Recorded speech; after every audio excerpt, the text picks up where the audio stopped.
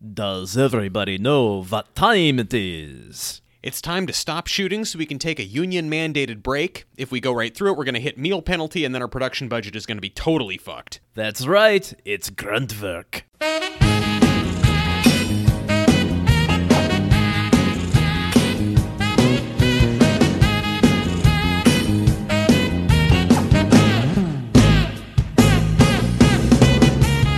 Be a witness as Mark exercises his exorcism. The evil that lurks within the sun, the terror is him. Possessed by evil spirits and grunts from the odd, we come forth with grunt work, a facade of a pod. We've been listened to ever since we were wee men. They took a sonogram and seen the image of a demon. At first, listeners provided us with treacle, but now we're turning our cheeks toward evil. Cheer on Gruntwork, the only podcast about the TV show Home Improvement that can make you puke your guts out with a single look from our bleeding eyes. I am your host, Landon. I drink your blood, Solano, joined always by my co-host, Truman. I eat your skin, Caps. Oh, Truman, Landon. what are you dressed up as? This year I am dressed up as a person who just bought a new pair of pants for the first time in like 2 years and is debuting them. It's a very low-key costume, but I feel like it's one that I can pull off very well. What did you go as this year? I dressed up as the scariest thing I can think of. Commitment. Oh! I'm single. Well, listen, hey, I applaud both of us for kind of taking unorthodox routes to find horror, because I think that sometimes terror lies in the most unexpected places, which I guess is kind of what happens in most horror movies, is that you don't expect something scary. Also, Landon, I don't know, you got me excited a couple weeks ago when you did Kanye West's Can't Tell Me Nothing, one of the only rap songs I'm familiar with. And so I didn't know this one, but you said that bit about turning your cheeks towards evil. What cheeks are we turning? Because it could mean different things. We're either doing it in a biblical turn the other cheek fashion, or we're doing it in a frat house Tim on the lake on a motorboat fashion, and I'm good with either one. I just want to know so I can picture it. I can't tell you. I don't want to spoil the twist ending. Okay, well, I mean, it's good. Well, I'm going to show my twist ending then if I get the wrong idea about this. I mean, that's how suspense works. You get a setup and you don't know how it's going to pay off. I guess I suppose so. I don't watch enough horror movies to know this stuff. Also shocked that you aren't familiar with the robust discography of Gravediggers. Great. I don't know. I kind of assume whenever you're doing rap lyrics that seem especially ghastly, I always just assume it's ICP. I have the musical knowledge of like a parent in the early 2000s. I only know about the rappers who are either have been on talk shows or who have been on the news for potentially infecting our children's minds.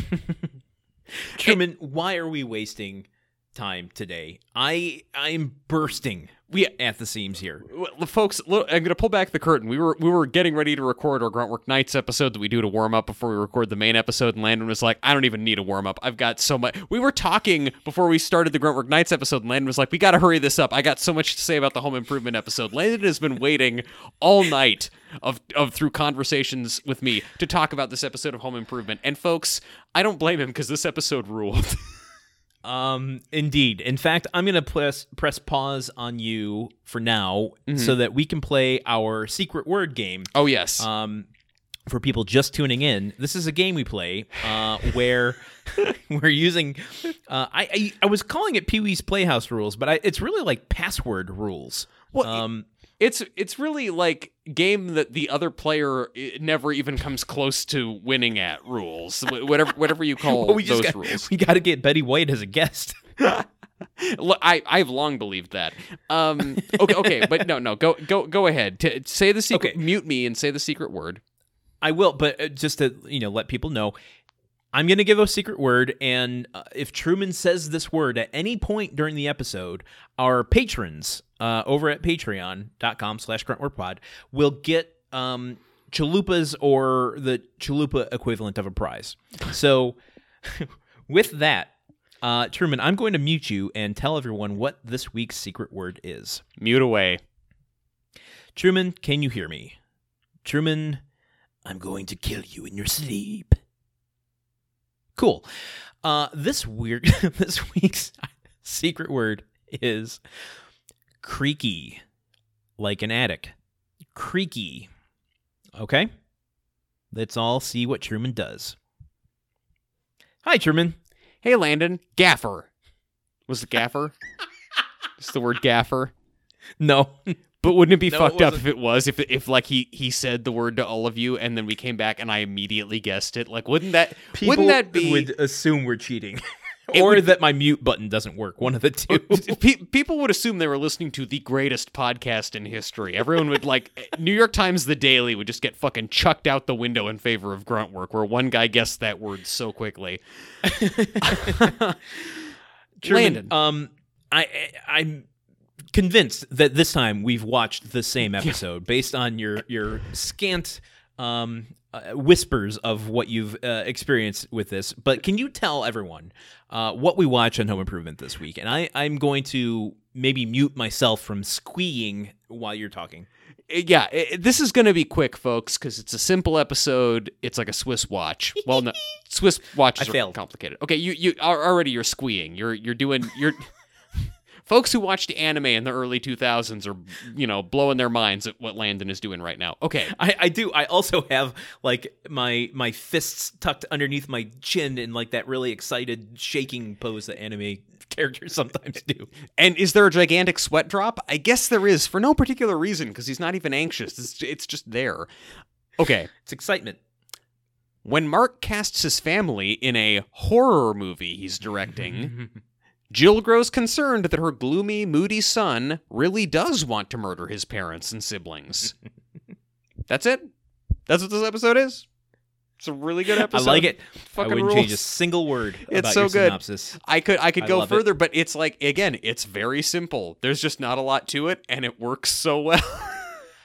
Oh, I almost don't want to go through this normal bullshit stuff that we do before getting into the deep dive, but you know what? Let's do it. Let's do Truman, do you want to guess that title? Put some like organ music and bats flying away over there. I mean, that's That's really on the nose. yeah, that is really on the nose. Listen, I'll edit that out, but I will put the music in there. Okay, I got great. 4 options for titles. 1, Okay. Cinemark. Yeah, Name of an actual movie chain. yeah, exactly. If you've ever had a disappointing experience in a movie theater where the floor was extremely sticky, okay. Next one. Uh-huh. So I mothered an axe murderer. Oh my god. That is great. Thank you. Yeah. If this title wasn't so good, I would say your title is the retro one to do, but we're not going shit. to. Oh shit. Okay, Yeah, okay. It's a good one. Next option. Mark's final cut. Okay. All right. I like that. Last one, probably the one that it is. I think that's very accurate and reflective of what happens in the show, and I think also pays tribute to the formative years and history of horror movies. Mm-hmm. The Cabinet of Dr. Al Igari. It's an L one that I don't mind because it's fitting. Yeah, exactly. It's about horror movie history. I know how to make my friend happy. Okay, now I'm interested to know what is the title of this episode. Well, before we do that, I want you to just, for my own satisfaction, can you read the third one again? Mark's final cut. Oh no, the second one. Sorry. So I mothered an axe murderer. That's a good one. It's so good. He doesn't even use an axe. It should but it was too. I don't know. It's very much from Jill's perspective in this episode. Oh, yeah, he does Shetty, his dad. Very good, very good. Okay, I'm going to give you a clue, but we won't spend too much time on this. It's a play on a movie from I think the 40s about the Titanic. A Night to Remember. Wow, I'm surprised you know the movie. Okay, but wait. So it's a play on that. So it's a. Night to Remember. A shoot to remember, a film to remember. Oh, to dismember. A night to dismember. Yes! Ding, ding, ding, ding, ding. I know it doesn't count for anything, but I'm still happy that I figured it out. A night to dismember. That's good. That's really good. That's cute. I like that. Love the title. This episode aired on October 28th, 1997, directed by Jeffrey Nelson and written by Eric Horsted. Oh, Truman, here we go. I feel it. I feel the downward slide toward the deep dive coming. Okay, so, do you want to give how did you feel about this episode? I feel like I should ask you first. 'Cause, I mean, I know we both liked it a lot, but you seem even more excited than I am about it. Truman, it's almost Christmas time. It is. And Home Improvement got me exactly what I wanted. Yeah. Yeah. Halloween and Mark. Halloween, Mark, horror movies. Oh my. I knew this episode was coming for a couple seasons now, to be honest with you, and I remembered bits of it from originally watching it. Did not expect to react to it the way that I did. Yeah. It's far and away my favorite episode of the show. Wow. Far and away. I mean, a shock. It's a great episode. Bubble, toil and trouble out of the water. Like bubble, it's not even bubbling anymore. It's like a smooth surface of water, toil and trouble. Smoothie, toil and tuvy. I was giggling during which we'll get into, and I don't want to spoil too much yet. When we see glimpses of what Mark's movie actually is, I was giggling like Revenge of the Nerds. Like, I couldn't catch my breath. I was going, like, it was the weirdest laugh I've ever done. Yeah, yeah. I had tingles in my stomach, and I wanted to cry from joy. It was so fucking good. I'm going to blow your mind right now. Yeah? I put it on again after I watched it. You rewatched it? Holy shit. I mean, I'm not shocked. This episode is so good. But I took my notes, I walked into the living room, sat down on my couch, and put it on my TV. For the fun of it. Just for the hell of it. For the fun of it, yes. People write reviews of our podcast and say that we don't like Home Improvement. Well, ladies and gentlemen, when Home Improvement puts in the work, we do. This is like a culmination of Mark's character that in such over a huge like the way. last 7 seasons that is like the best payoff ever. Like I can't even like if I couldn't even write a synopsis of a spec script of my own that would pay this off better than this film or this episode does. The fact that we've been making the podcast for all this time and have been talking about Mark and where's Mark been? How come Mark is getting ignored in all this? Why isn't Mark a bigger part of the show? It's like that enhanced it so much that it knocked my socks off. And the fact that it addresses it through the guise of goth and horror films. Oh, it's just man. like it's just like a little treat for Landon, and I gobbled it down and went back for more. You did. You had seconds. Happy Thanksgiving. Happy Halloween. Happy Thanksgiving. Merry Christmas.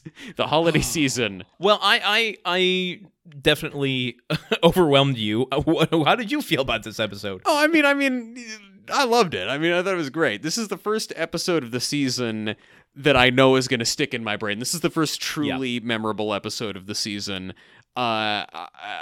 Just simple plot, conveys something very real, very efficiently and effectively. It's great. It's perfect. This feels super real to me because I was a sweet and good-natured child who nonetheless played violent video games and wrote really violent fiction. Like, that was just my thing. I thought people shooting each other was cool. And I was in school at the same time that students were taking guns to school and shooting each other, and the media was saying, if your kid plays violent video games and writes violent things, they might be a shooter. Right. You got to look out for it.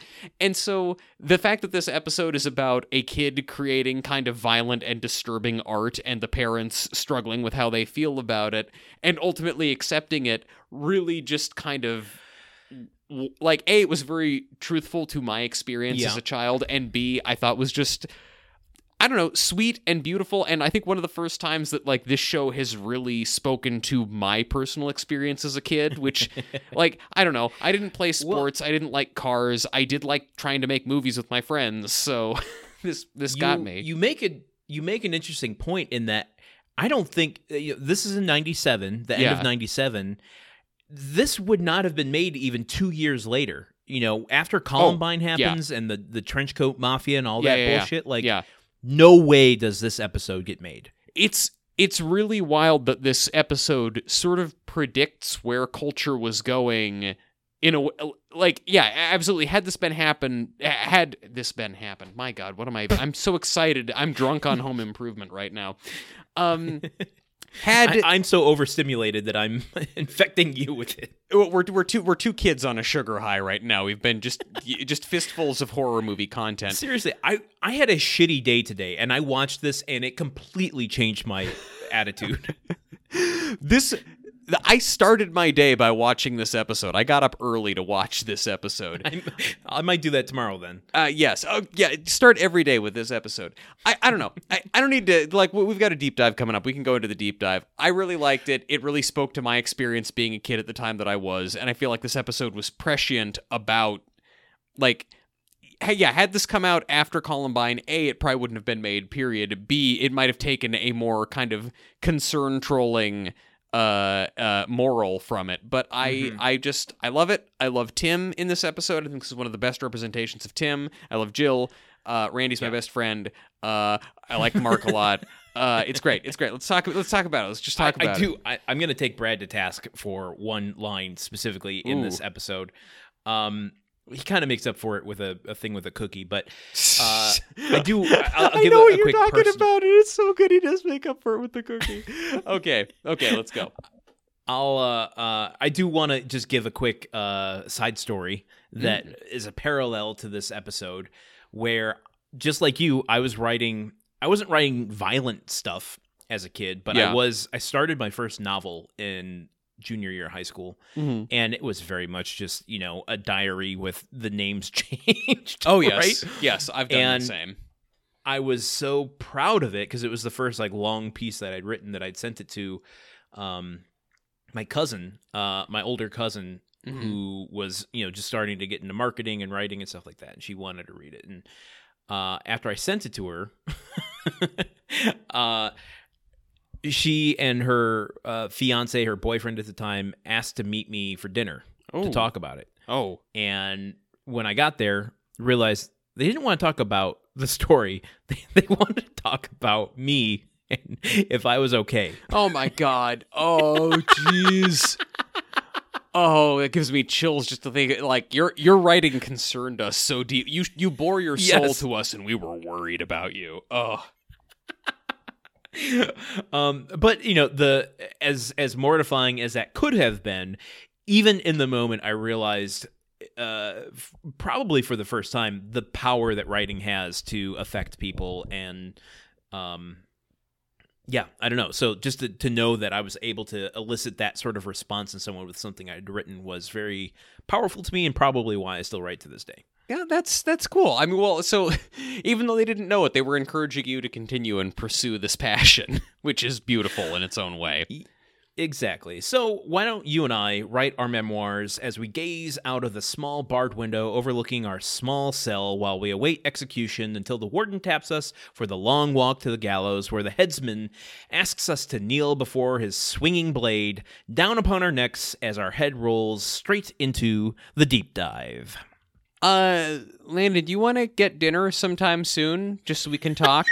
Everything's fine. I just want to talk. Okay. Yes, I do. In fact, I miss getting dinner. I miss getting dinner with you a lot too. And as soon as it is safe to do so, I really want to visit you in Wisconsin or vice versa. Okay, but we open on Tool Time, where it's Halloween week, and Tim and Al come out in their race jackets, and they're going to be racing some pumpkins. It's a pumpkin racing thing, and Al has complied with all of the regulations set forth by the pumpkin racing people. It's like the soapbox derby where you put it on the incline. Yeah, we'll get to that in a second. Yes. And Tim has not. He's put an engine in his pumpkin. They race their pumpkins. Tim's pumpkin flies off the track and bursts into flames, and Al wins, and we're all happy for Al. Yeah, those are the bullet points. Yep. So, okay. So let's open up the top of that pumpkin and really gut this thing.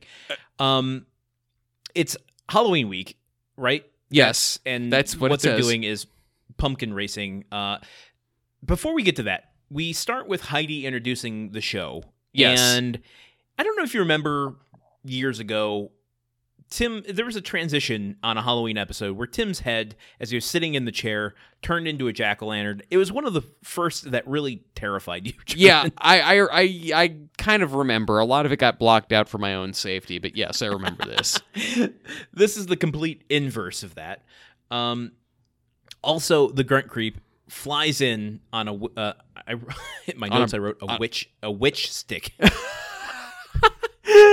Please, let's start calling it that. Whenever you need to sweep something up at home, just pull out your witch stick. I'm like, why can't I say that properly? I'm like, oh, you wrote it wrong, dumbass. This episode made you so happy you forgot the English language. The grunt creep is flying, and he, obviously being the clumsy doofus that he is holding on. He can barely hold on to the broomstick as it's flying through the air, and he flies out of frame. Okay. Halloween week, pumpkin racing. Al built a Gordorama, which is where Tim and Al are going to be racing their pumpkins. Yes. Where do I want to start? First, I want to start here. Okay. Al is, as we know about Al, he's a by-the-book kind of guy. Oh, yeah. Right? Yes. He plays by gentleman's rules. Mm-hmm. Of course. He's read the entire book from the Pumpkin Racing Council of Manhattan Beach, California. Folks, I've been to Manhattan Beach. If ever there was a town that was serious about pumpkin racing, it's Manhattan Beach. Guess what? It's a real thing. Oh, holy shit. I was being facetious. There actually is a thing. I guess why. And guess what? They had one last month. What? Oh, fuck. I wish we'd started this podcast like a month and a half sooner so I could have gone to it and reported live. Truman, I think we need to enter ourselves into the competition next year. Oh, shit. It's nothing but dads and their sons or their children racing pumpkins.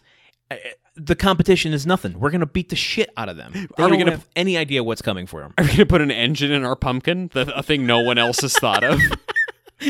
Perhaps. Listen, I'm just saying, I'm really bad at carving pumpkins, and I very desperately wanted to do the Pinewood Derby when I was a kid, but was not, as an atheist, eligible for the Boy Scouts, so I couldn't do it. So this would be A, something that I have a lot of emotions tied up in, and B, a thing I'm not very likely to win at. So you might have an emotional disaster on your hands here.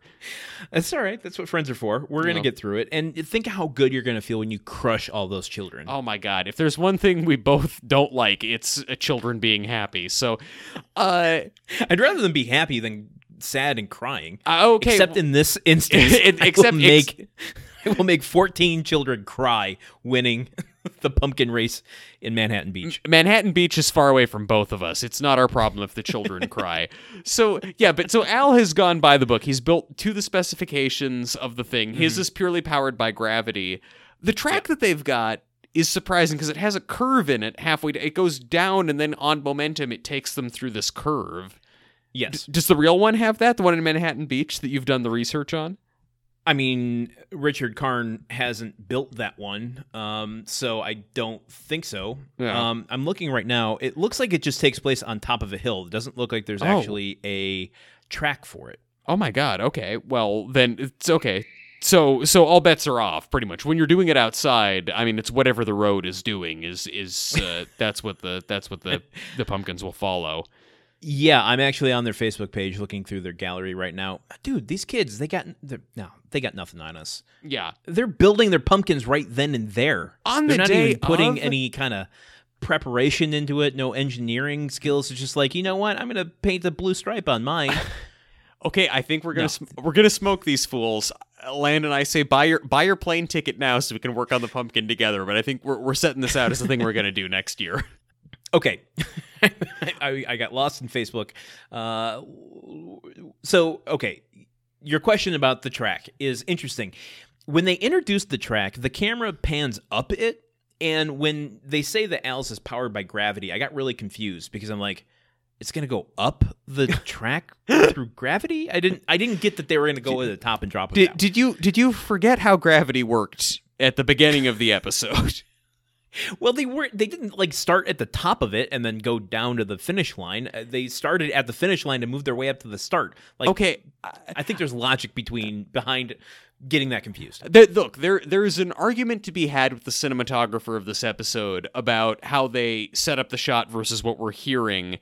At the same time, I feel like the word gravity implies objects being pulled towards the ground. We don't need to get into this. We have a lot of episode to discuss. Did you notice? You know what I want to get into? What do you want to get into? I want to get into the audience. They are so fucking rowdy in this episode. They're over the top. They are apeshit insane. They are... Like, they are ready to boogie. They want to tear this fucking place apart and bring home souvenirs. It's like it was free crystal meth and tequila day at ABC Studios. Everybody gets a taster flight of both.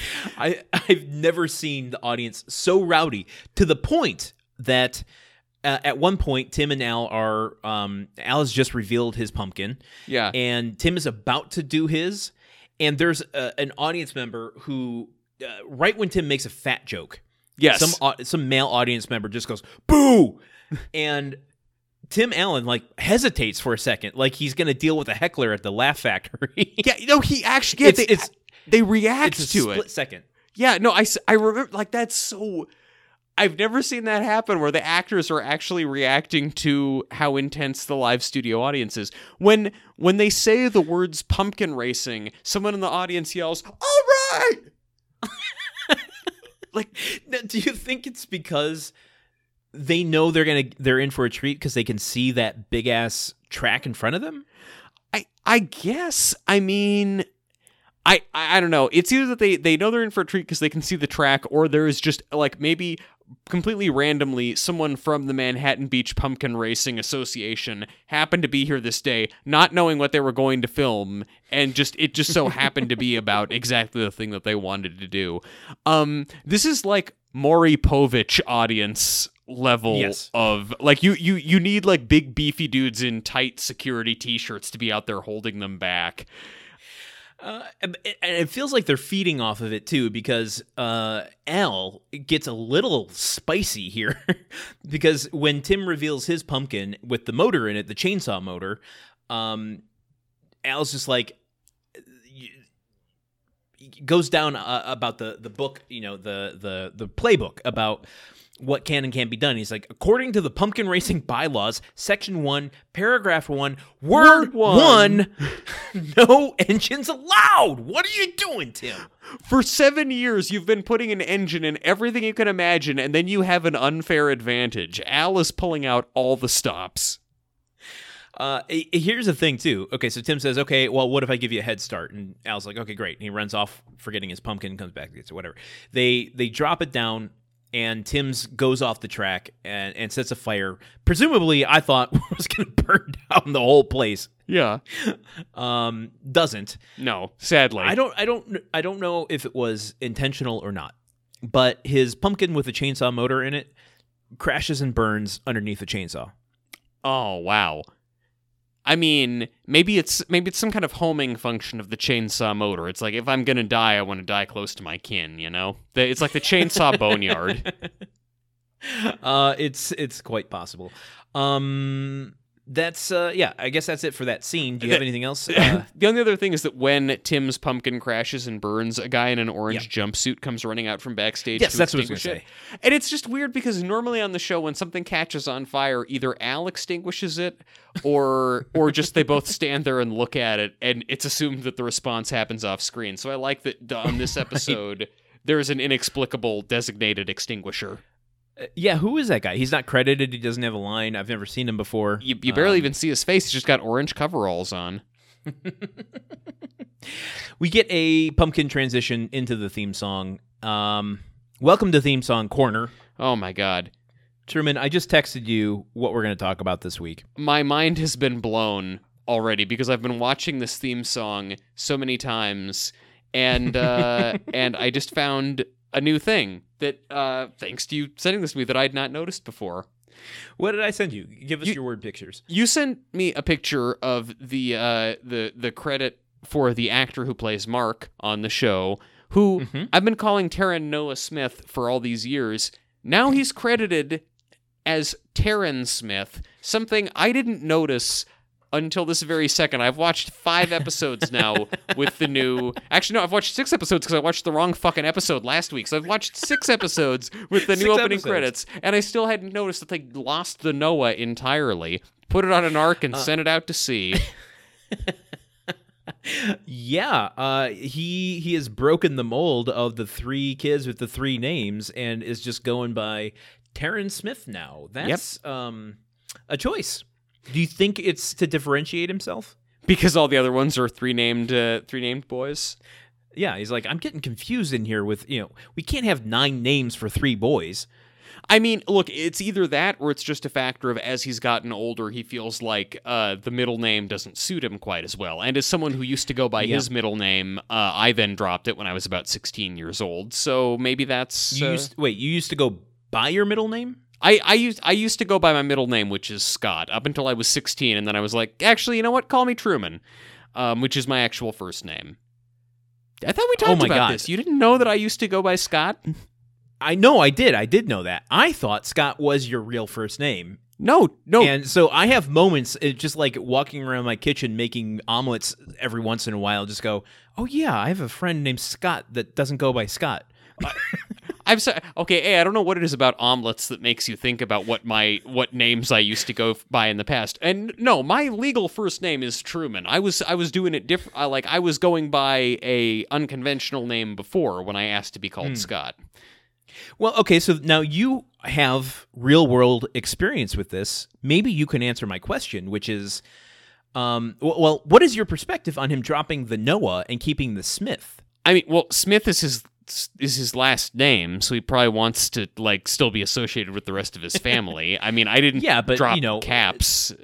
Jonah Hill, that's not his real name. Paul Rudd, that's not his real name. I mean, you go with a name that rolls off the tongue a little more. To me, Taron Noah is a stronger actor name than Taron Smith. Maybe it wasn't career-based. Maybe it was more just self-image based. He sees himself as more of a Taron Smith and less of a Taron Noah Smith. It has nothing to do with what sounds strongest for the casting directors who I'm trying to impress. Yeah, he's like, fuck this business. I'm out of here. I'm getting these HI residuals when I'm done, baby. Exactly. I'm not getting back into acting. Yeah. I'm just going to start claiming my own identity the way that Mark is doing in this episode. And the way that the other 2 child actors on this show more or less did after the show was over as well. Another thing that I noticed about this shot, because they have the three different shots, or they've got the background behind them with 3 different frames. What? Sorry, I don't mean to distract. Do you think... It's weird for me. My mind is doing mental calculation now. Do you think there's a chance that JTT goes by the name of John Thomas now? I hope not, because I feel like that's like English slang for penis. I don't want that for him. That's perfect. Look. So the point is, they got these 3 frames behind Taron Smith here, who I'm going to call by the name that he wants to be called by. Okay, and it's one of the youngest Mark, another of the intermediate Mark, but then also in the background, they have a bunch of dominoes in the background. I know that in the past we've theorized that, Mark is the best gamer. That's why he has the high score in the video game themed segment of the previous iteration of the opening credits.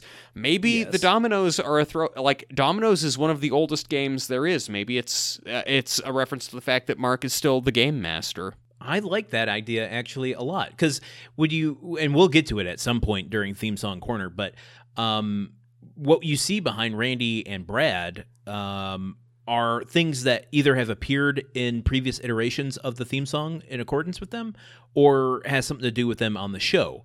Yeah. dominoes really have nothing to do with Mark on the show outside of the games. So maybe that is. I like that. Yeah. I mean, of course, I think the only thing the dominoes have to do with Mark's character, at least in this episode, is he likes to set things up and then let them all fall where they may. Fall where they may. Cool. That's all I got. That's all I got. Have you got anything else about Terrence Smith here? No, I just I do like he's like you don't see there's no theme songs anymore, so you don't. Although I will say on a side note, I was introduced to this TV show. You may have heard of it, called Law and Order SVU. Yeah, I think that rings a bell. I'd never seen an episode before. I was visiting my friend in Omaha, and we just vegged out, and she introduced me to Law and Order SVU. That show is still on, still making new episodes. One of the only shows I can think of that has a theme song to it. Is it also... Wait, no. It's the CSI shows that have the Who songs as their theme, right? Did at one point. Yeah. I think they've been truncated to just like one Roger Daltrey scream. Yeah! And then the logo, and then it goes to commercial. I guess that fits. So the theme song for... Is this just a... And a lot of shots of like but it goes handcuffs through... and cop cars? It has... Exactly. It has the 90s... theme song where it's like a montage of cops, putting cuffs on people and bringing them in, and like the, whatever. It shocked me that there was still a theme song out there, which goes back to my point about Terrence Smith, my bad, where I love that he's doing the cliche, like he's kind of walking away from the camera, then notices it and turns over his shoulder and smiles and nods at it. Oh, hey there. Didn't notice you. I'm Terrence Smith. It's a classic theme song pose. Yes. People only pose like that when they're being introduced at the beginning of a show. No, that pose does not occur in nature. Oh, Lord. Let's go to the kitchen, shall we? Yes, let's go to the kitchen. What happens in the kitchen? A lot is happening here. Yes. A lot of action going on here. A lot of stuff. Brad is on the phone when we enter the kitchen. He is getting invited to a Halloween party, and Jill says, "Hey, Mark doesn't have any plans for Halloween. Why don't you bring him?" And he's like, "I'm going to bring the food, not the dip." Heyo. Randy's also at the refrigerator getting some food, and Jill says, "Well, Randy, aren't you and Lauren going to a costume party? Why don't you take Mark?" And he says, "No, thank you," and leaves.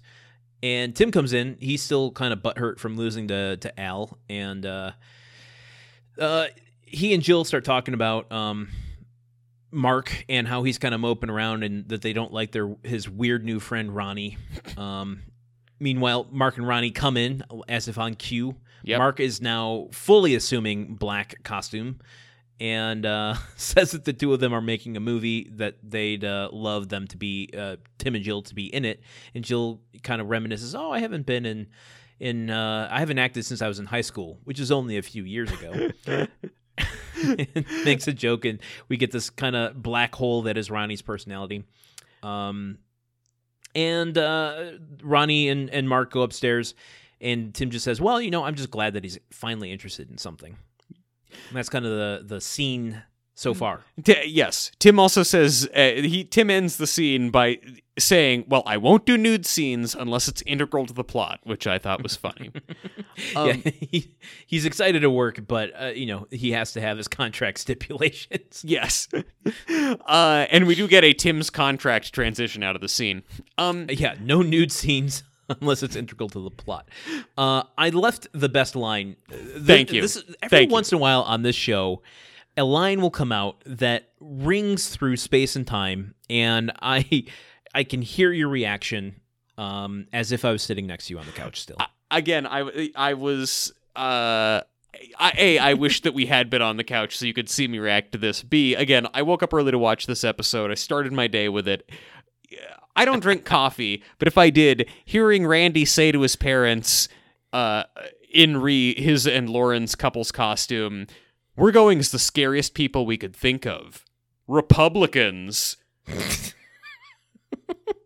Ladies and gentlemen. I want you to describe in grueling detail your reaction to that line. I stood up and from my seat. I pressed pause on my PlayStation controller with my big toe because I had it sitting on the ground because it was charging. Pressed pause so I didn't miss any more moments. I set my laptop down because it was on my lap, and I was just pacing back and forth. So before you could even get your immediate joy out, you had to go through a number of methodical steps. It was like muscle memory, though. It was like closing your eyes when you sneeze to keep your eyes from popping out of your head, which I'm sure is what actually happens. Like my body knew I had to do this because I was going to react so strongly. But I was pacing back and forth in my room, pumping my arms in excitement, and I said out loud, "That boy's my best friend," because Randy's my best friend. I really love that they are leaning into not only Randy as the countercultural activist, but also Randy as the straight up liberal. Like, because also it's funny to get a joke like that on a show like Home Improvement, which now has kind of a just vague reputation as being conservative based on Tim Allen's beliefs, and a show that this is the most political it's ever gotten, is that joke. And it's I mean, until before this, the closest was during Taps when Jill's mom's like, "I know you voted Republican or voted Democrat." Yeah. So Randy's my best friend. It was a really good bit. I'm trying to place now in my head, like, where were we in the Bill Clinton impeachment? Like, had it happened, or like how low did the Republicans have to get that Home Improvement felt safe taking a shot at them? Anyway, so this scene had one of those moments for both of us. Yeah. Because you get that line, and I get the line of Mark is coming in and saying they're going to make a movie, and he says, "We're making a horror movie." And, like, my favorite character is coming in, dressed like I dressed in high school, saying that he's going to make a movie, which is something that I tried to do for many years. Oh, yes. And not only that, but he's going to make my favorite type of movie. So I jumped off the couch with my arms in the air saying, "Mark, you're my best friend." I'm glad that we've made such good friends in the process of making this podcast, and it's a shame that they're fictional characters from like 30 years ago. Truman, I just got a flash forward in my head of Mark's movie, and it tickles me right now, and I can't wait to talk about it. Okay, have we got more from? I'm trying to think what else from this scene. Like, let's talk about Ronnie for a second, because he's this is the third appearance of him. I'm glad he's recurring. Me too. I love that they're like, you never speak more than 2 words at a time. Yep. That's your character thing, and he still has a presence as if he's a Senator Jason. Yes. And so Jill makes this joke of like, "Oh, I haven't acted since I was in high school. That was just a few years ago." And then she looks at Ronnie, and then he's just like straight-faced, and she goes, "That was a joke." And he just, like, the perfect timed pause goes, "Good one." It was so fucking funny to me. It's great because Tim and Jill unapologetically roast Ronnie the entire... Well, I mean, it doesn't... Like, yes, when he's out of the room, but also when he's in front of them, they are always roasting him. But that Ronnie, A, does not care about it at all, and B, roasts them back mercilessly with fewer words, more economically, is really beautiful to me. And seemingly without as much effort. He doesn't even have to strain a muscle in his face. It's like at the end of The Matrix when Neo is fighting Agent Smith with just like one hand blocking all, and Agent Smith is very angrily punching at him, and Neo doesn't even care. It's like he's not there. He's just viewing Tim and Jill in green ones and zeros, and just like Neo, he's wearing all black. I'm just saying, Ronnie is the one. 2 years before The Matrix, year and a half. Yeah. I also like that Tim and Jill are kind of... This starts an aspect of Tim and Jill in this episode that I love, and we don't get enough of it in this show, which is them being on the same page. Yes. And joking with each other, like, and not in like a malicious prank way or, that they're teaming up against someone. This is just like good old we love being married and joking around with each other. Yeah, moments like these really just kind of... we've asked so often in previous seasons, why are these two together? Jill, what are you doing? And moments like these, it's like, oh, okay, it makes sense. You two have a shorthand with one another. You have the same kind of sense of humor. Because when Ronnie leaves... They both, like, Jill gets up from the couch, or from the chair, and she's, like, making this, like, she's, like, crossing her eyes and stumbling like Frankenstein, kind of. And Tim's doing the same exact thing. I think it also, I think, to a certain degree, speaks to just the friendship and working relationship that Tim Allen and Patricia Richardson have, that they both are just... these are two very good actors who have worked together for a long time and know how to play off of each other well. One more point I want to make in the scene, because it sets up Tim through this episode, which is like, where the fuck has this Tim been? I love you. This is where I write, in my middle school creative writing notebook. I wish that if any TV parents could be my real parents, it would be Tim and Jill from Home Improvement. It's episodes like this where Tim is excited for Mark. Yes. And compliments him. And he's like, it's so great that he finally has an interest. I'm excited that he wants to do a horror movie. He is 100% supportive of Mark through this whole episode. I love it. This is really like one of my favorite Tim episodes in terms of just Tim being a good dad. And I've got more to say on it later as me too. Okay, we get a transition of a piece of paper on the screen that says no nude scenes unless integral to the plot gets ripped off, and we're taken to a little bit later. Mark is already starting to film his movie. Truman, you want to walk us through what that is? Yes. So they're filming at home. What? I'm already thinking of the scene, and it's making me laugh. So they're shooting the scene. Jill is in a housewife apron baking cookies, and Tim comes home in a suit, and they're doing really over-the-top kind of Leave It to Beaver 50s acting, like, honey, I'm home. Tim kind of talks like this when he's acting. And then, they're talking about how, he had such a good day at work, and, have a cookie, honey, and let's have our perfect children down. And then Brad, dressed in full football pads, comes down and is talking with them about how he scored the game-winning touchdown, and Randy in, like, glasses and a little suit of his own, talking about how he's like the smartest kid at school and got an A on the test. And they're all just this super wholesome family doing a very over-the-top bit, and then Mark and Ronnie call cut, and that's great, and they go out back to shoot some more. And then Jill kind of frets to Tim that, well, what if the movie's bad? I mean, Mark's going to be so devastated if that happens. And they're also a little confused because this seems like it's supposed to be a horror movie, but nothing horrific has happened yet.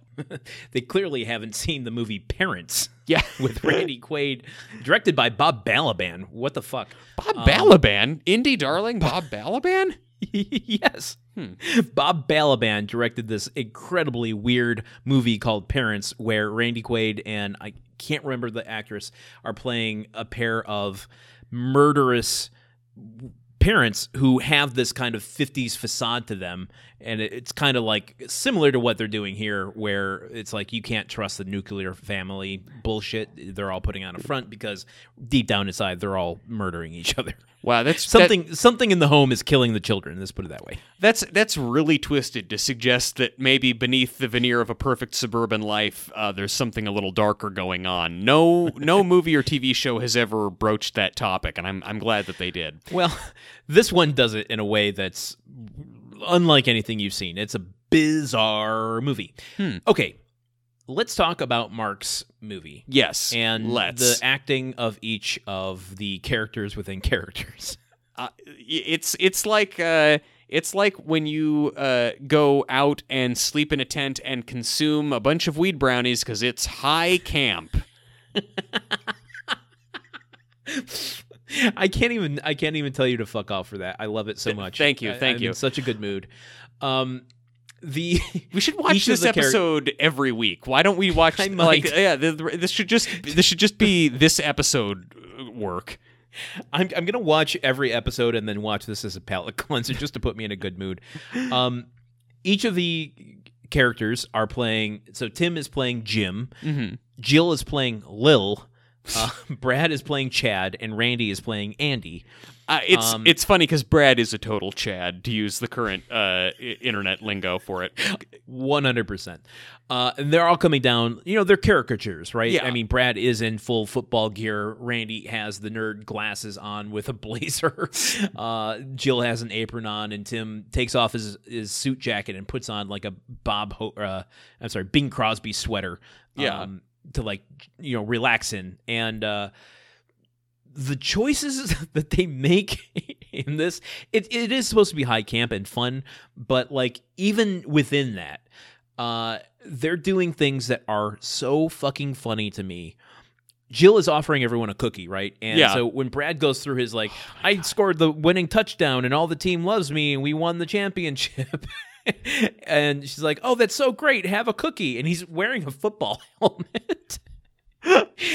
And he takes the cookie and it's not even drawn attention to. It's shot in a full shot with all four of them. And he realizes he can't fit the cookie in through the mouth guard of his helmet.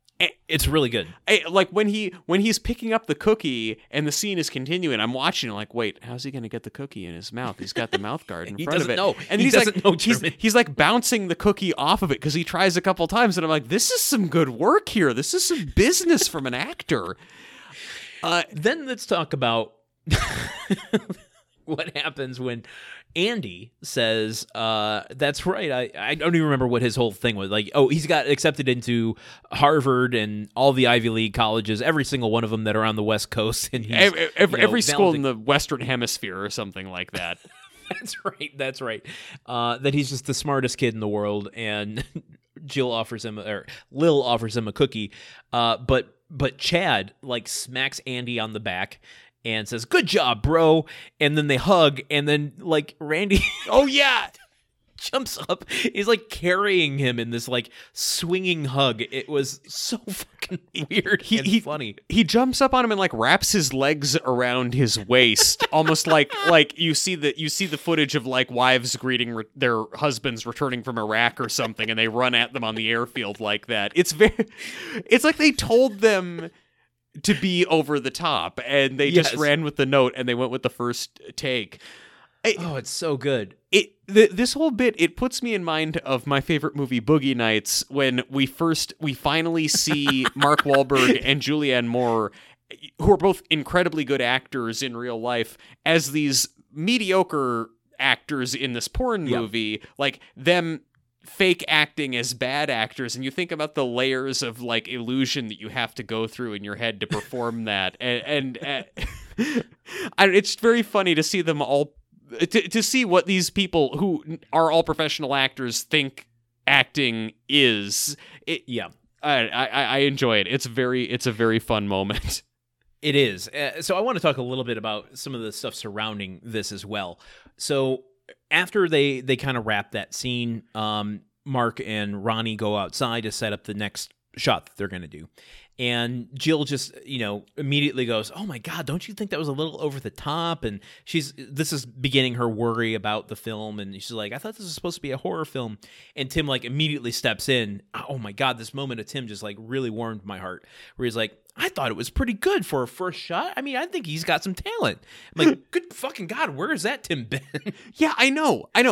He no concern whatsoever that this isn't related to sports or cars. He's just happy that his kid likes something.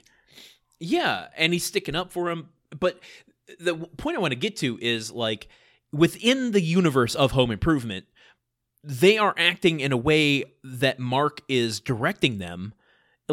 As Wilson says in the next scene, or a few scenes later, he knows exactly what he wants. And, based on what we see of his film in a minute here, and I cannot wait to get to it. Oh, boy.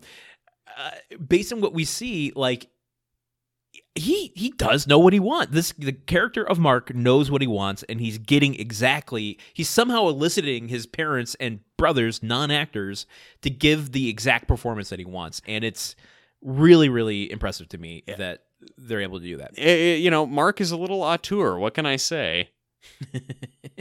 One last little Easter egg. Well, no, two things. Two more notes for this scene. They're quick. Yes.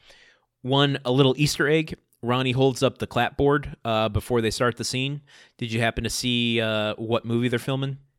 I was too busy looking at like camera by Mark, directed by Mark. No, I didn't see. Well, what's it called? Taylor House. Taylor House. Now, if you remember, The Haunting there was a Halloween episode called The Haunting of Taylor House. Okay, all right, little flashback. And that episode was also pretty over the top and horror movie influenced. little Easter egg there. Okay, I have to take Brad to task.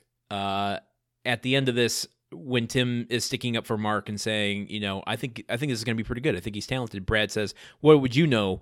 Your favorite movie is Abbott and Costello meet Frankenstein." Yeah, which, like, I don't think that's a burn, because isn't that regarded as a pretty good movie? It's regarded as one of the best monster movies, and probably responsible for the popularization of the horror comedy. Yeah. Even though it did kind of single-handedly, put an end to all of the Universal monsters by making them kind of a parody of themselves. But among the Universal monster lovers, it's a well-regarded film. It's a beloved film. And it is a funny fucking film.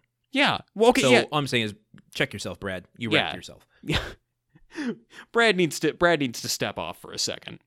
And in fact, I have more respect for Tim for loving that film. Yeah, I mean, look, that's a lot better than Bayonet Hill and a lot better than any of those Hitchcock instructional films that he loves so much. We got some more Hitchcock coming up here. We get a cauldron transition to the backyard. Yes. And, tell us, Landon, what's happening out back? It's a pretty short scene. Tim is rehearsing some lines, but his voice is a little muffled because he has a nylon over his face, or a gigantic condom. I wasn't quite certain which was which, but to quote the convenience store attendant in Raising Arizona when Nicolas Cage comes in with one of these over his face, "Son, you got a panty on your head." And that is indeed how I have it written in my notes, because I don't know the actual word for it. I just kept saying, out back, Tim is wearing a panty on his head. Jill is behind him, also a panty on her head. That is perfect. And they're kind of rehearsing their lines and checking each other out in their costumes. And again, they just have this like fun little game with each other. There's no conflict between them. There's nothing. There's just like they're laughing at each other's face. It reminds smushed up in this panty. It reminds me a little bit of last year's Halloween episode where they're both like they debut a bunch of different Halloween costumes, and there's just a bunch of scenes of them in her with the egg on her head and him as the chicken or something like that, and them just standing there talking to each other looking like that. I'm sorry, go on describing the scene to me. I'm interrupting. Okay. Moments later, Wilson comes out dressed as what he claims is a mad scientist, but is really like a mashup of both Dracula, the Invisible Man, and Frankenstein, the scientist, not the monster, all wrapped into one. And Steven Seagal a little bit too. With the hair slicked back. That's Frankenstein. That comes from Victor von Frankenstein. Sure. So he's talking about Mark. He just finished up his scene, and he compliments Mark, saying it's very clear he knew what he wanted. They ask him, "Well, do you know what this movie's about?" And Wilson's like, "No, not really."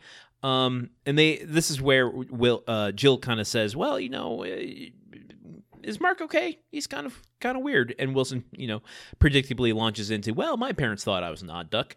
And that's really all we get of the scene. My parents thought I was an odd duck, and look at me now. And this does not allay any of Jill's concerns. Jill kind of turns her face away in concern. Yeah.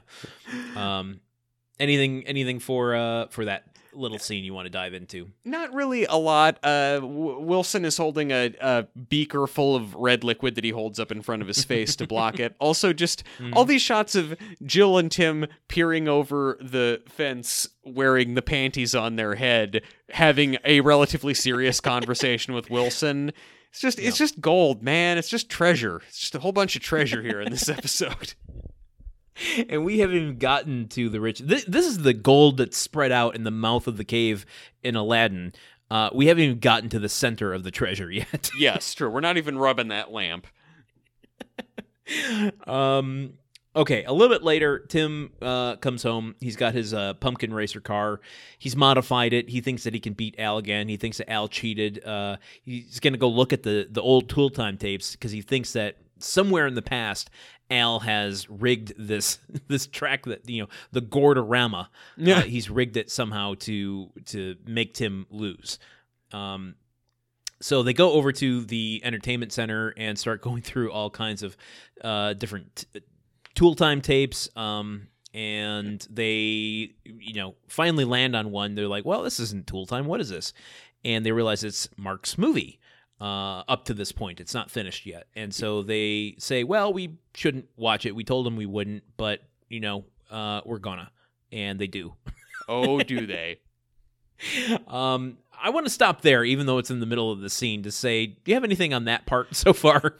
Only thing I have to say is well, first, when they're going through the other Tool Time tapes, Jill is shouting out a bunch of things that actually happened, like how to fix a water heater, how to blow up a house, how to lacquer a table, how to glue a board to your head, etc., etc. It was all call-outs to previous Tool Time episodes and moments where we've seen those in previous seasons. And the only other bit that I would say is that I'm not 100% sure why, if the film is still in the editing process, why Randy would export it to VHS and then keep the VHS on the shelf with his family's other movies. I'm not trying to poke holes in a perfect episode of Home Improvement. I'm just saying. Well, tell you what, buddy, you can try to poke holes all you want, but I'm going to tell you there are no holes to poke. Yeah? This is 1997, so this is before digital editing was available, especially in high schools.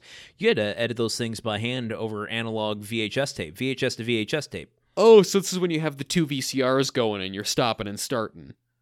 Yes, exactly. Oh, okay. There were big analog machines. That's how we filmed edited our first machine. Damn, really? Edited our first movie Yeah. was on a machine-to-machine, God almighty, tape deck to tape deck machine that was specifically designed for that. Okay. My youth has once again hosted me on my own petard. Look, we both know what we want to talk about here. Unless you've got anything. Well, there is, but there is one more thing I have to mention. One more thing. Yeah. I have been waiting for the moment to mention this, but I want to say for almost over a season now, Seanzilla has been gone. What? He's disappeared. No one can find him. Oh, shit. Wait, no one can find him? You've consulted other people about this? I have. I've put an APB out on Seanzilla, and no one has seen him. I mean, he should be pretty easy to find. He is rather massive. You'd think so, but he's not on the fireplace anymore. But he makes an appearance here. He is peeking out from behind the TV when Tim and Jill are putting the tapes in the VCRs. Even he had to come back for this. He had to see Mark's feature film debut. Oh my goodness. I love it.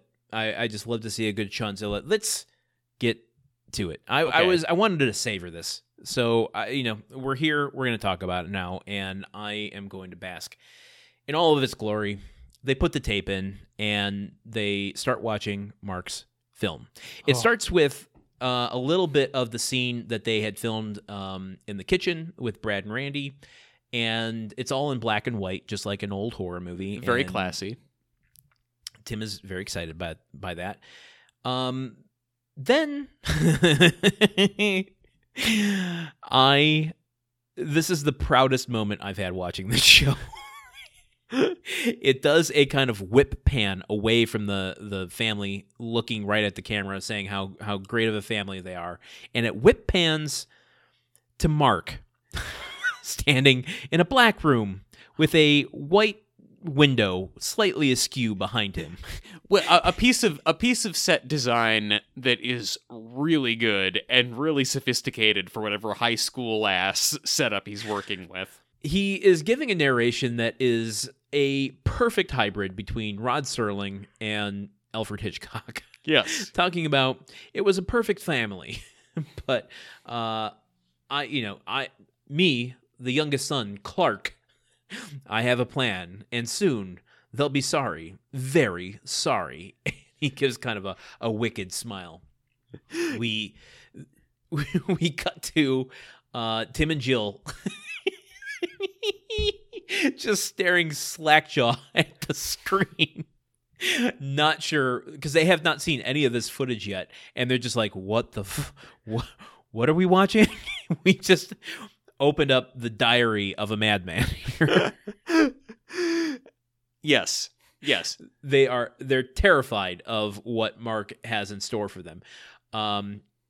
Cuts back to the next scene where Mark is, as Clark, visiting the mad scientist and asks them for a potion that will turn his family into the hideous creatures that they think he is. Yes. And we see Wilson as the mad scientist playing, the maniacal character that he played in the dream sequence last season. I was thinking about. I was getting more vibes of Wilson, the mad scientist. Clearly, Earl Hindman likes this bit and wants to do this bit more often. I am bummed that we didn't get an actual character like that of him while he was alive. Oh. So he gets Earl Hindman. Wilson, as Dr. Wilsonstein, calls in his assistant to bring him potion number 6. And we get a Dutch angle as Al comes traipsing in, hunchbacked, with warts all over his face. Al Gore. Saying, "Thank you, Al Gore." Hands it. Okay, all right. I'm going to skip over a few of the details because I want to talk about them in a second. But yeah. Gives him the potion, and Mark goes back home, and he's like, "I have delivered the potion to my parents, who've turned them into hideous zombies, and now I have the house all to myself. Well, almost by myself." And then Heidi comes out and sits next to him, and asks, Tim and Jill, wearing the panties on their head, starts banging on the windows, and Heidi goes, "Well, what are you going to do with them?" And Clark says, "Well, I think I'm going to kill them," or something to that degree. Say goodbye to them forever. Say goodbye to them forever. Yeah, I guess kill them would have been a little harsh even for this episode. kind of on the nose. I mean, even for a first screenplay, that's show don't tell, Mark. Okay. Let's talk. Okay, so when Al Gore... Okay, let's first off just say, Igor Al Gore, the vice president at the time that they were making this, was named Al Gore. That, to me, is funny. And the fact that there's... I guess this is too early for him to say something about, "and I invented the internet." But when Al Gore and Dr. Wilsonstein are talking, they have their faces pressed so close together that their noses are touching, and they're like their rubbing noses against are each other. Straight up fucking touching each other. It's how do you... Richard Karn launches into the frame at such a high velocity and just smashes his nose up against Earl Hindman's nose. How they got through any take of that, I don't care if you went through 50. I don't know how you do that without cracking a smile. The only way they could get... I must just assume that Richard Karn had a beloved family member die on the day they were shooting that, and that's how he was able to not burst out laughing when he just shoves his face right up into Earl Hindman's face like that. And they do every line with their noses Eskimo kissing. Oh, it's so good, dude. It's so good. Also... Wilson, he's holding something up in front of his mouth the whole time, and I don't know what it's supposed to be, but I'm looking at it and I'm like, is this dude Frank Booth in it? Is he huffing like laughing gas? He is. That's my other note. They're doing a Blue Velvet on Home Improvement. They are. There's no getting around it. It absolutely is a oxygen mask that he is holding up to his mouth. You cannot deny that that's what it is. Oh my God. It's... Like, this movie, as someone who's watched and made a lot of crappy student films. Like, if I saw a student film made by a middle schooler that looked this good and had this much character to it and verve, I would just be like, give this kid a scholarship to USC or maybe some school that I don't 100%. Hate as much. Like, this is better than some USC thesis films. I would agree. I would say this is better than the movie Crash or Argo. It's so... It's got so much character. I think part of why we like it so much is that we have so much invested in Mark. Like, we're on some level kind of like his dads too, because we've been watching him for this long. And it's like we're so proud of him for making something that slaps this much.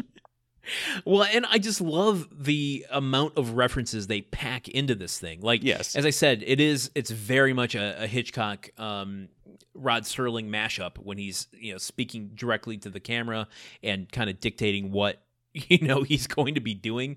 And I don't think I would be curious. There's no one else to do it but us, but I'm not going to do it. To go back through the last 6 seasons of the show and do a word count for how much Mark has said in the show. I think Mark speaks more in this one episode than he has in the entirety of the show up till now. And is able to like show off his chops. Like he knows what's the antiquated term that the kids are done using these days. He knew the assignment. Yeah, he knew the assignment. Yes. And I think if like the whole show really is just a prequel to this episode. Watching Mark be downtrodden for 7 years and then come out of his shell so spectacularly in this one. Oh my God! It is the best thing I've ever seen. Yeah. So upon his like maniacal laughter with Heidi about killing his parents, knocking him off, the screen goes to white noise, and Tim and Jill are just left sitting there, not knowing what to make of it, and Tim just immediately launches into, "Oh my God, that was awesome!" He's like so, one step away from Tommy Boy. He's so happy about the. Also, I should point out, Tim is super enthusiastic. The audience, this rowdy audience, is also going nuts. The audience loves this movie. But yeah, Tim is immediately just thrilled at the fact that he is like the villain in this movie and is going to get murdered by his son on camera. He likes it so much. Oh, it's so good. We get a little silhouette zombie transition, and then we go to commercial, come right back to the exact same spot, and Tim and Jill continue their conversation. Tim is so proud, but this really sends Jill into a tizzy. She is very concerned about Mark and what he might do to them. Yes. Yeah, she's talking about how, like, this is representative of how he feels about us, and, like, we should be worried about that. And Tim's pushing up against that, saying, "Oh, let's not read into it. He's finally found something he's interested in. Let's not take that away from him." And I think Jill has a point, but at the same time, I kind of agree with Tim. It was just like, let it play out a little bit. This is a case, like, this is an episode where I don't think either party is out of line or exaggerated or being unreasonable. Yeah. I think it's awesome and incredible that Tim sees this movie for the creative expression that it is and is so supportive and excited and proud of his son. I love that. I also think it is 100% understandable and makes sense for Jill to look at this and be concerned and upset by it. Like, both of those reactions make perfect sense. Flip a coin, I would probably have either one of those if I were a parent. But you'd eat either of those for breakfast. Yes. And I think that there's just an exchange they have here at the end of this scene where Tim goes, he's finally interested in something. Let's not screw up something he's excited about. And Jill just goes, he's excited about killing us. And Tim goes, at least it's something, which is great. And then runs off. Yes. Yeah. We got to talk about the transition here, though. I know we don't talk about transitions a lot. Not as much as we used to. The love has gone out of our life. Here's the thing. I don't think this is... I've watched this a few times because when I watched it the first time, I thought, that's aggressive and violent, and I don't like it. Wow. I don't remember at all what this transition is. I'll explain it to you, and then I've watched it over and over and over again, and I want to walk through it for a second. Jill is standing there watching Tim. Her back's to the camera. Tim's running off upstairs. She's kind of looking toward the front door from the kitchen area. Mm-hmm. And all of a sudden, a figure cloaked, in a green cloak runs in, puts a bag over her head, picks her up, and carries her off screen. Jesus. I was definitely looking down at my computer to take notes. And when I first saw it, I thought, my God, they got the timing of it right, and like the bag that goes over her head felt so like they got the dimensions correct for one of these computer effects. I've watched this about 7 times. I think this is a real thing that happened on set.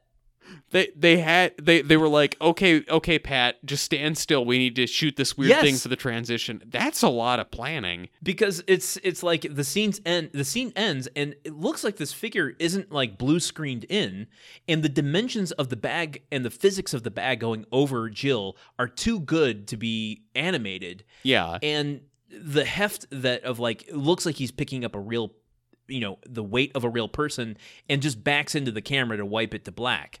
I think Patricia Richardson got snatch and grabbed in this in this scene for real. I love how much commitment Home Improvement had to just doing weird transitions at this point. That it wasn't just like the editors having flights of fancy. It was like, okay, guys, everybody, okay, we got to do 10 more minutes of shooting to make this work. We need to physically pick up one of the lead actors on the show. We need to put one of the lead actors in a burlap sack and carry her off set. Guys, it's for to end the scene. It's for the scene transitions. It has to happen. It's integral to the show that the scenes transition in a zany and eccentric way. If we ever interview Patricia Richardson, which will never happen, but if we ever did, that is going to be at the top of my list to ask her about.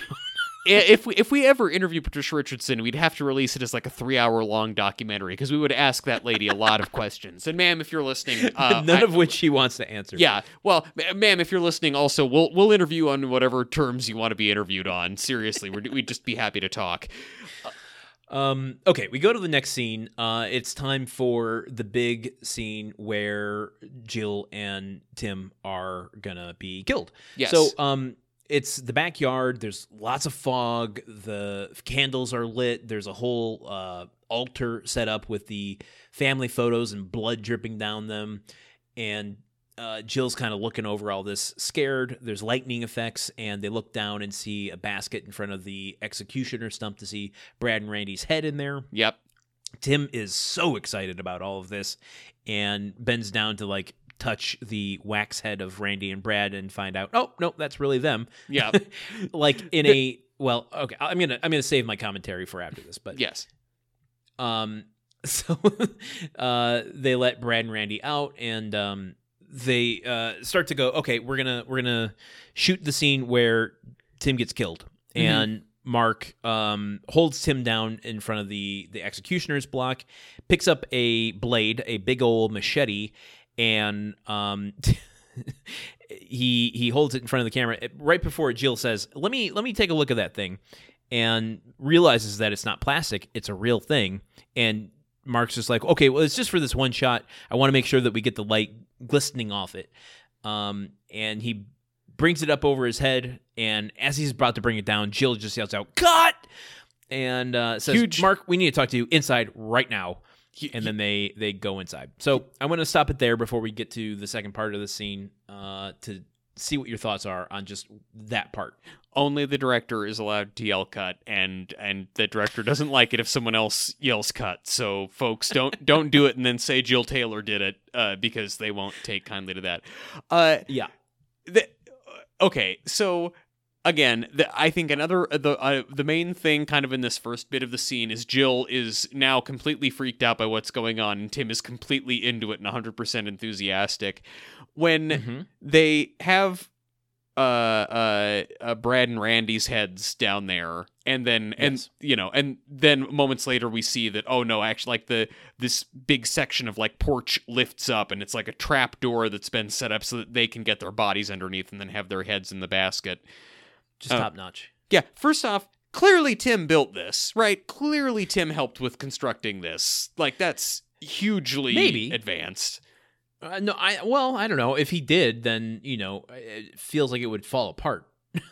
Okay, it feels true. like something would go wrong and he would actually lose his head here. Wouldn't it be great if Mark internalized all of Tim's construction lessons and was like, yeah, but I'm only going to use it so that I can do my own set design for the fucked up movies I want to make? You asked me a very specific question, and I'll give you a very specific answer. Yes, yeah. That would be amazing. I would love that. But then Jill is fretting about the fact, like, in this movie, he's decapitated his own brothers. And Tim goes, but he's decapitated his brothers in such a fun, creative way. just beautiful. Tim's enthusiasm is infectious here. It's for so sure. good. It's so good. But what do you got? What's tickling your I got fancy? a couple things. Yeah, I got a couple things. One, I love, there's almost a throwaway joke here where when Jill says cut, Tim is already, so much transpires so quickly of like, she realizes it's a real machete.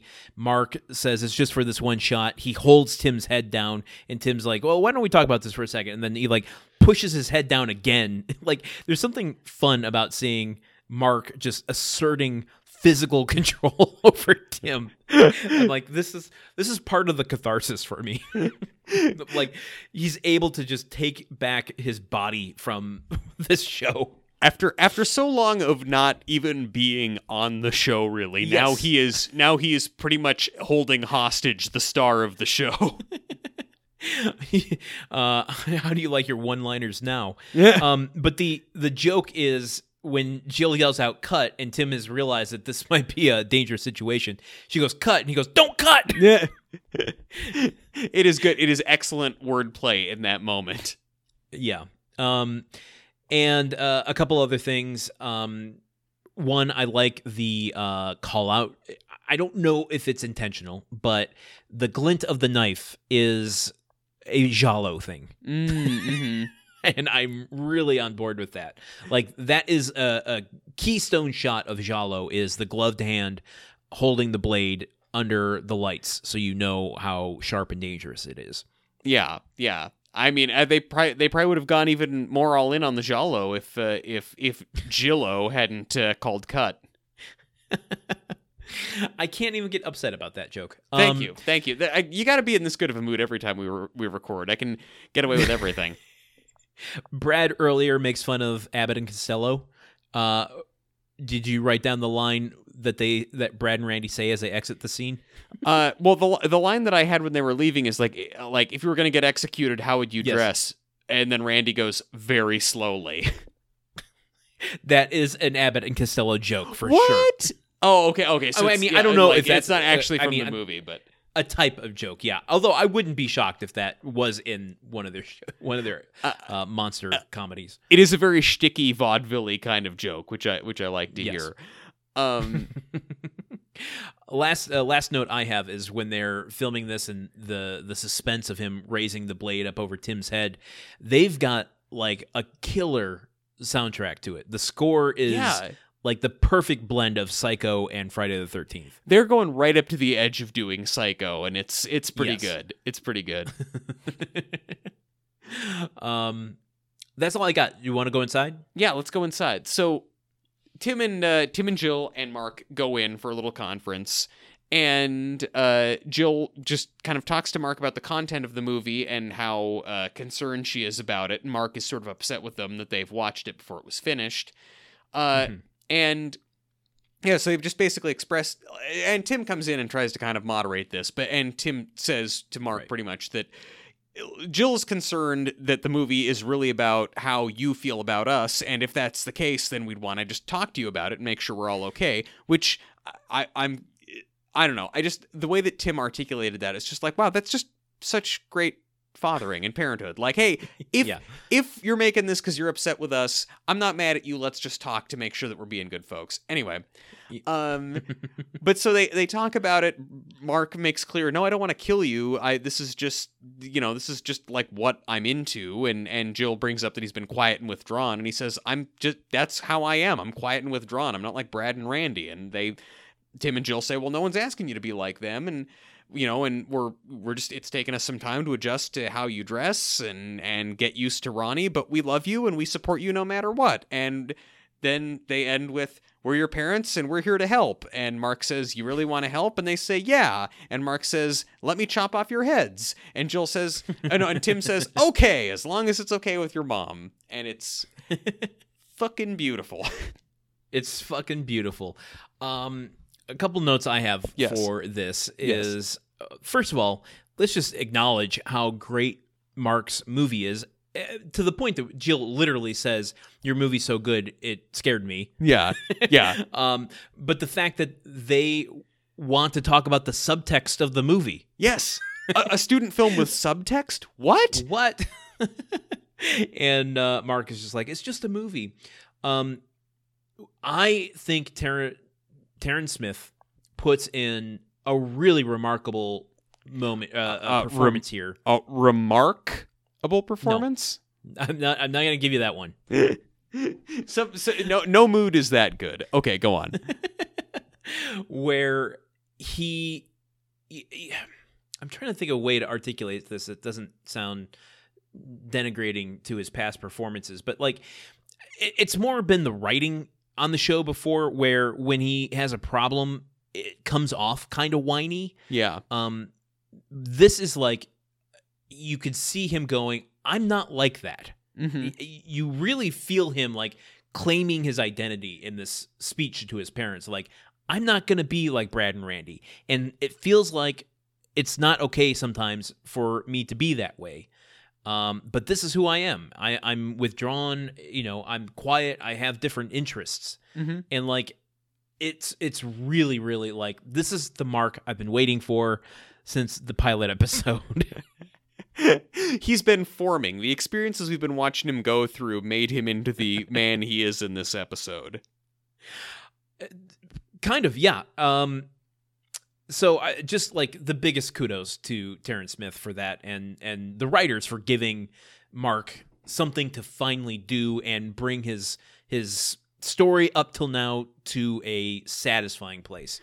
I do want to say, Tim and Jill, to their side of this conversation, say, it's just, it's weird to come down and see your kid dressing in all black. It's just going to take some time to get used to, and we're sorry if it's, we don't take so quickly to your friends. And Mark's just like, well, Ronnie's my buddy, he's my dude, and you're gonna have to get used to that. And they go, okay, well, we'll make strides towards getting used to you. It might take a little bit longer to get used to Ronnie. Yeah. No, go on. I want to cut you off. Well, I was just gonna say, it makes for a beautiful out to the scene, because right when they say that, Ronnie opens the door to call them to their next, to their death, basically. And Tim and Jill kind of walk over to the door to go outside, willingly to have their heads chopped off for Mark. And they don't trust Ronnie at all still. And as they walk to the door, Tim kind of opens it for Jill. She steps outside, and he immediately closes it on her and goes upstairs. It's good. It's very funny. He's going to his trailer. I just love this conversation between them that is just, it's so honest in a way that I feel like you don't see on a lot of family sitcoms, where it's just, but I don't know, just real too, and a kind of good parenting that I feel like we don't see enough on TV, which is just them very openly going like, we don't totally get you, but we love you. We want to support you. If you're okay, we're okay with it. We're going to try and get on board with your stuff. Yeah. Let me point out a very specific thing to support that, which is, can you imagine in season 3, Tim, the character of Tim, saying that and holding up Mark's hand and showing off the black nail polish? No, I can't at all. It's not even possible. It's not possible. This is like a different show from the show that we were watching 4 seasons ago. It's just even partly last season. Yes, honestly true. Again, I've said this before. I think that when people say they love Home Improvement, they're really talking about the last 2.5 seasons or so of the show, because that's really when it became a world-class sitcom. They do say that if you start big and you end big, the middle doesn't matter as much, which, whatever. But I mean, it's like people will remember you fondly. Like if you end strong and you start strong. And that might be what we're looking at here, where Home Improvement, I think the first two seasons even, were really, really good. And if we're going to get 2 dynamite last seasons, man, I don't want to speak, too far ahead here, but I hope that's the case. I mean, I will walk away from the show with really fond memories if that's the case. As will I. I just would say that this whole notion of the middle doesn't matter. Well, it really matters to the people making podcasts about your content if they have to spend like 2.5 years slogging and being miserable before they get to be happy again at the end. Like if you're a content creator, think please about the recap podcasters a few decades down the line. Give them something to look forward to in every episode, please. Oh, I did forget one thing, and this is very important to me. Yeah, what do you got? It happened a little bit before the conversation with Mark, and it was when Jill is outside looking over the set and getting a little concerned about everything. She tries to reason with Mark and say, "Hey, I know you're making a horror film, but what if there was a twist and it had a happy ending? You do a little song and dance and a musical number." I wanted it to be on record now as foreshadowing for something we're going to see next season. Oh, little musical number, little happy ending. Okay, all right. I'm excited. Now for what I think. Will you remember that I mentioned this? Probably not, because there seem to be a lot of things that happen on this show I don't remember. But in this moment, I know that you're mentioning it, and I am getting excited thinking about what comes next. Okay, maybe I can get our listeners to gang up on you if you don't remember. Yeah, I mean, it's pretty easy to get the listeners to gang up on me. I feel like I am the villain of the podcast. I don't know if that's true at all. Okay, take us through the stinger. Okay, so the stinger, we've got, it just starts with a close-up shot on Tim and Joel's faces in the trick basket that we saw Brad and Randy's heads in earlier, their severed dead heads. And they get the shot, and it's like, cut, okay, that's great. Oh, let's just move the basket over and get this shot again. And so Mark and Ronnie go over and pick up the basket and pick it up and start moving it across the lawn. And oh no, Tim and Jill's heads are just in it, and it's like they're not connected to anything. And Tim and Jill are both talking about how oh man, I just feel great. I don't have any of that back pain that I was having earlier. Oh, this feels so nice. Which is a good bit. And then we go from that to some Tool Time outtakes. I do love that they ended it weird. Yeah, always go out weird. Perfect. I'll always give me that Darkman ending. If you end weird, it redeems something for the rest of the episode. To me, it was just the best little icing on the cake. It's the Darkman ending with Tim's flaming body getting blasted into the ocean, and it's Mike Tyson unexpectedly showing up. Wait, no, George Foreman unexpectedly showing up to fight with Tim. Those are the 3 best weird endings we've had. Oh, we get some outtakes. Tim flubs a line at Tool Time, and Jill flubs a line in their conversation with Mark. Pretty fun. I like that it gives you just, we get to see the progression of the relationship between the actors. You can really feel their love for each other. Mm-hmm. Truman. Landon. What did we learn from this episode? Landon, what we learned from this episode is that we as humans use art to explore ideas that sometimes can upset us or make us uncomfortable, but that's normal. And it's unfair to try and draw conclusions about a creator's personality or mental state based solely on their content viewed in a vacuum. It's so true. Yeah. It's so true. Yeah. Well, we're at it. Cineast, best boy, cinematographer, nitrate film, gaff tape. Dolly tracks. You really picked a lane and are sticking to it. Craft services. I want to go through the producer grunt count. Yes.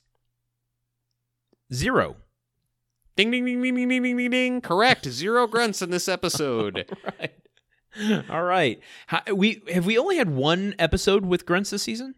Oh shit! I think we have, but that one had a bunch. So they really it's 7, right? Yeah, we've got huge grunt density in this season. That is wild to me. Okay, do we go through the secret word, or I got a little something for our post-amble this week? Let's do our secret word. Do the secret word. Okay. How do you? Well, okay. Let me ask you this, which is something I feel like I should ask more often with these episodes. How do you feel like this Halloween episode, compared to the other Halloween episodes we've gotten? This is one of the all-time best. I don't know if I love it more than the one with Senator Jason's party, and I remember that I liked last year's a lot, but this might be the best Halloween episode we've had. This one didn't take place in the attic. Although it feels like that. Remember when they I think it was 2 seasons ago when they did the attic gag. Yeah. Or was that last season? I think it was last season. No, I think it was, because Jesus there's the Christ. whole a double cross with Al pranking them or pranking someone else. Right. Yeah. Oh yeah, the Halloween guy, Yeah. Larry Hankin, right? So so how does this measure up to those? This, I would say, is better than those. What about the one with Rose? With Remember Rose. the prank they were pulling on Yeah. Tim? I think this is a better episode than that one, because we watched that one a couple times and it didn't necessarily grow on me. So I think this was, I enjoyed Crazy it. for you, I think was it. Yeah, I liked it more than Crazy for You. So I guess I'm crazy about this episode. Okay.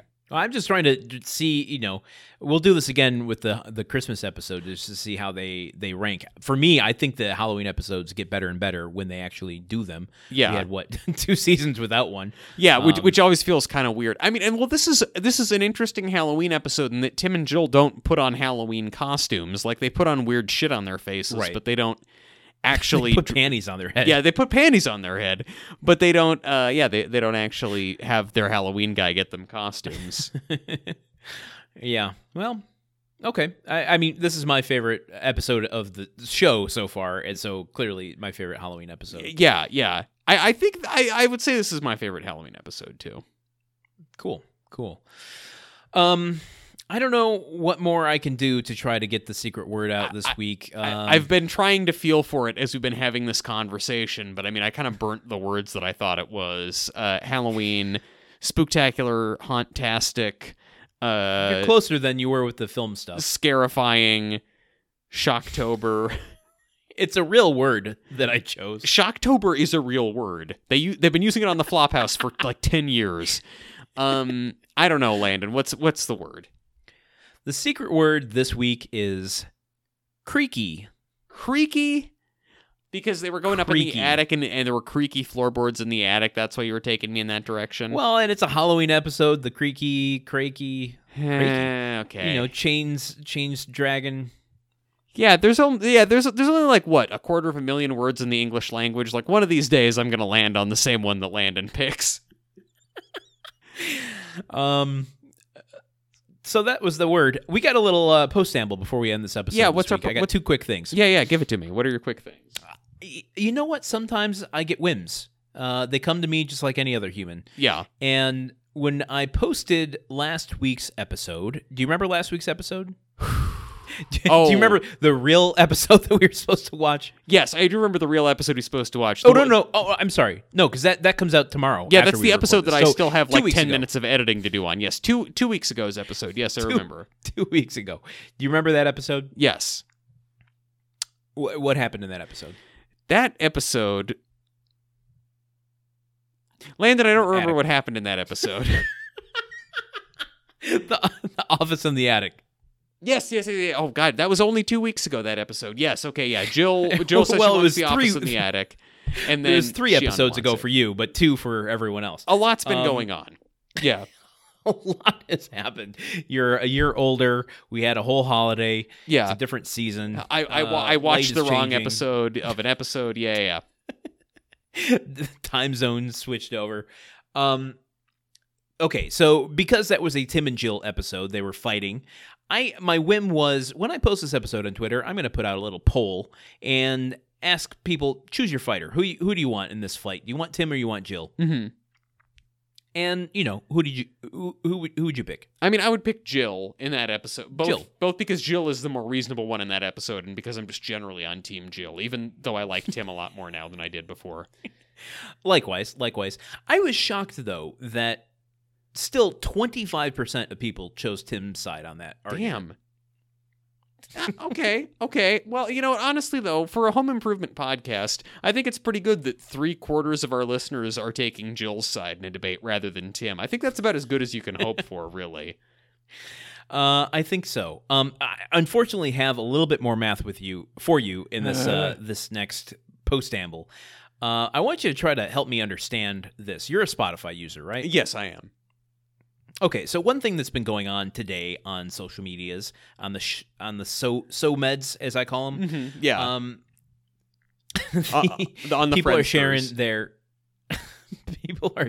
Friendsters. their screens of their most listened to things throughout the year. Yes, And my goodness, hand over my heart, I can't believe people put this much time and effort into our show listening to us. We got a few ourselves. what? Yes. Laren sent over one that, was amazing. A friend of ours, listener of the show, listened to... Let me double check this to make sure it was minutes and not hours, because if it was hours, I need to talk to that boy. That boy ain't right. Depending on who that boy is. Yes, it was minutes. He spent 21,000 minutes listening to us this year. Ew, I don't spend that much time listening to myself. But here's the thing. So what this says is you spent 21,026 minutes listening to grunt work this year. There's a something here that says that's more than 74% of other listeners in the United States. Make that percentage make sense to me. Wait, that's more than 74% of other listeners in the United States? So, There are, if I'm understanding math right, there are 26% other people that listen to more than 21,000 minutes of us this year. I don't think that's... Maybe it's just who listen to more podcasts than that, period, not more than 21,000 minutes of us, period. Well, I don't know. I mean... Oh, yeah. Okay. You know what? I think I did get a little too far up my own ass with that. I think it is 21,000 minutes total. Wait, what? One of us getting too far up an ass on a subject? I don't think that ever happens on grunt work. Spotify's most beloved podcast. Yeah, you spent 21,000 minutes listening, not to grunt work, just in general. Oh, that's more than 74% of other listeners in the United States. So, okay. Okay. That makes more sense. I feel a lot better about what we're doing because also I was sitting there like 21,000 minutes. Have I edited 21,000 minutes of this podcast? If so, Jesus.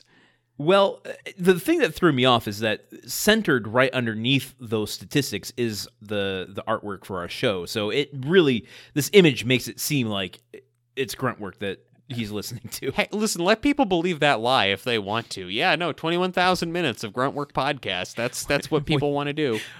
Well, you can help that lie by editing out the last couple seconds of the clarification. I'll spend 21,000 minutes on it, yeah. Last bit though, Thanksgiving had just happened. I went to Omaha during that time. Yeah. Spend the holiday with a friend, and we had a very safe social distance gathering with a third friend of ours, and was shocked. It's weird to me. I've known this guy. We played D&D and have for a long time, and I've met him years ago, and love this guy dearly. Just now getting to know him. And it's always weird to me when we go to a party and someone that you kind of know says that they listen to the show. Oh boy. Yeah. makes your I blood never run quite know a how to little. react to that. Yeah. How did you in this case? Did you just turn and run away? I think I apologized, which is customary. Best immediate response, yes. But then I mean, I wasn't self-conscious of it at all, really, but there was a few times throughout the night because I don't really drink anymore, but this particular night I had a full bottle of Pinot Noir to myself. Woo! Landon. And there were a few times it entered my head. I'm like, oh, is it weird? I mean, how would I feel if I was sitting on the couch next to someone who does a podcast that I listen to, and I just watched him get progressively drunk through the night. What I'm getting to is we might not have a listener anymore. You shouldn't have kissed him, Landon. People don't want to get that close to their idols. When will you learn? Look, listen. What I can tell you, getting drunk with Dan McCoy from the Flophouse a couple of years ago, if anything, only made me love that podcast more. So however sloppy you think that you got, I think that might have only enhanced the quality of this individual's fandom. And if they're listening right now, hi, I'm the other one from the show. We haven't met yet, but one day I'll get drunk around you, and you'll also find me off-putting. To be honest with you, he's one of the funniest people I've ever met in my life, and I aspire to be as funny as him. So what I'm saying is, Truman, you might have a new co-host soon. What, or you mean I might be out of a job because he's replaced me as the co-host? No, it's that I want to listen to the show, and I don't want to listen to myself anymore, so I'm going to have him replace me. Well, you're going to have him sub in for the last season and a half when the show is at its absolute best. You are getting off the train at the wrong time, buddy. That's the story of my life.